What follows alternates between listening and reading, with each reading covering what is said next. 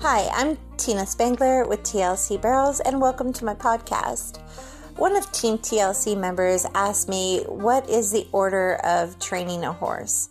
So just to sum it up in an easy way, because I know it can be overwhelming when I'm talking to you about drills and pattern work and hauling and dry work and colt starting and all of that. So here's the deal.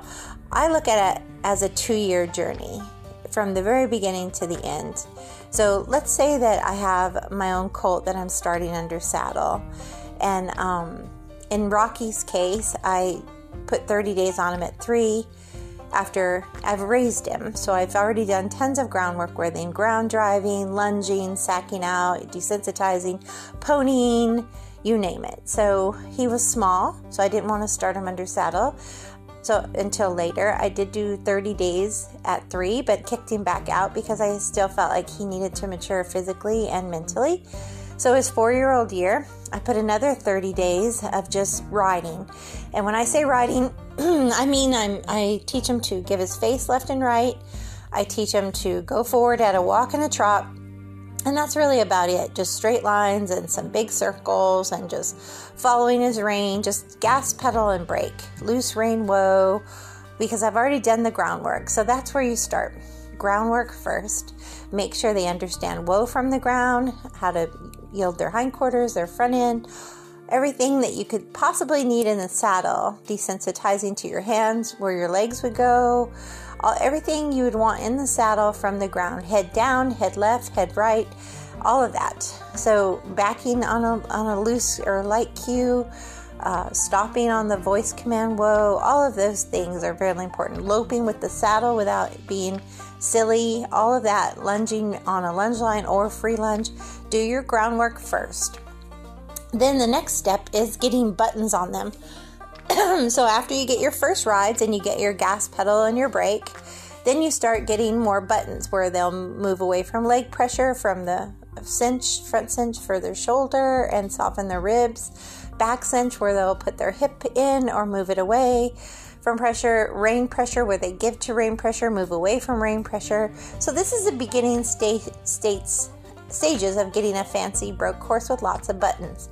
So you get them broke: face, neck, shoulder, ribs, and hips. Okay, so that's the order of go. Colt starting from the ground. Make sure everything is what you'd want when you get in the saddle, and then you do the buttons. Get them some buttons. They're not going to be real fancy in the beginning, but slowly start getting them to at least understand to give to pressure and move away from pressure. And you already have some gas pedal and brake. Okay, so that's important. They can travel in straight lines and they can do big circles, nothing too small yet. And then you start adding some dry work. That's where it gets a little bit more fancy broke. And again, this could be their entire first year under saddle. What I always did was basics the first year and pattern and hauling for exposure and maybe slow exhibitions the second year, and then start competing the next year.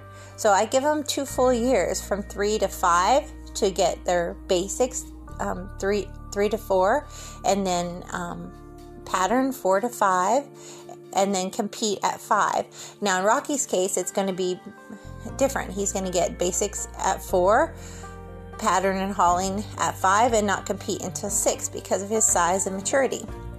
But I've done everything myself with him, and I just feel it's better for him where he's at. So now you're on to your dry work.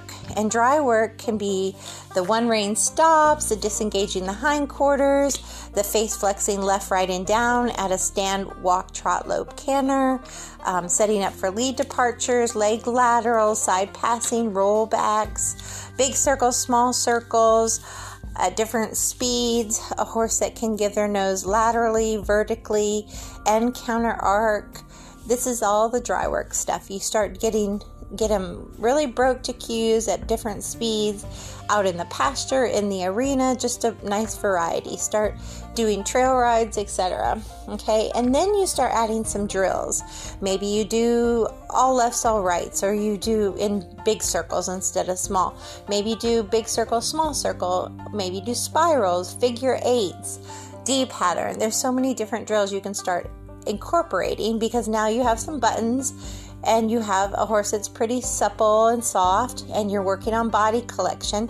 The transitions is another part of your dry work, so it ties into your drills. So this is the order of go: groundwork, and then dry work for your buttons.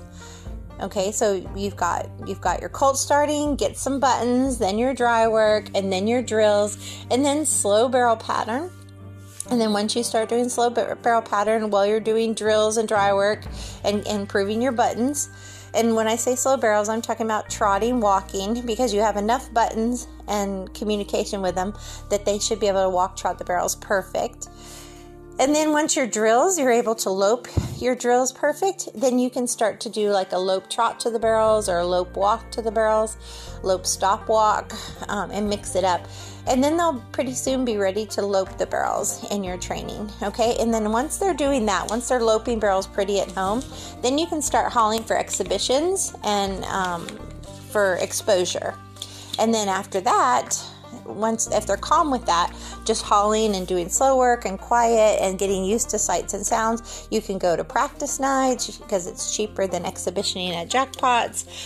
But then you might want to show them different kinds of arenas: covered, not covered, clay, sand, blah, blah, blah. Just kind of mix it up for them. And then finally, you'll start to enter, and then you just kind of go at a pace that they're handling. All the while, in all of your training, you watch for hot spots or soreness or just overwhelmed, and back it down and get it fixed anytime a hot spot shows up. Do not go forward with mistakes. Always slow things down and get it right again. So I hope that helps you understand when and how, and give it the time and enjoy the journey, because it is a journey. It's not going to be just a straight uphill, getting them broke to saddle into the 1D. It's not going to be a straight climb up that mountain. There's going to be peaks and valleys, and as time goes by, the valleys get smaller, the peaks get higher, and it starts getting better and better. So just remember, it's colt starting, get some buttons, do the dry work, start doing some drills, show them the pattern, start hauling for exposure and exhibitions, and then when you're ready, and it could be a 2-year process, some horses it might come on faster, you'll start entering. And again, you only go fast as they can do it correctly. Don't add speed until they're ready. And there's more in the podcast on adding speed and things like that. So enjoy the other segments that go into deeper detail onto adding speed and things like that.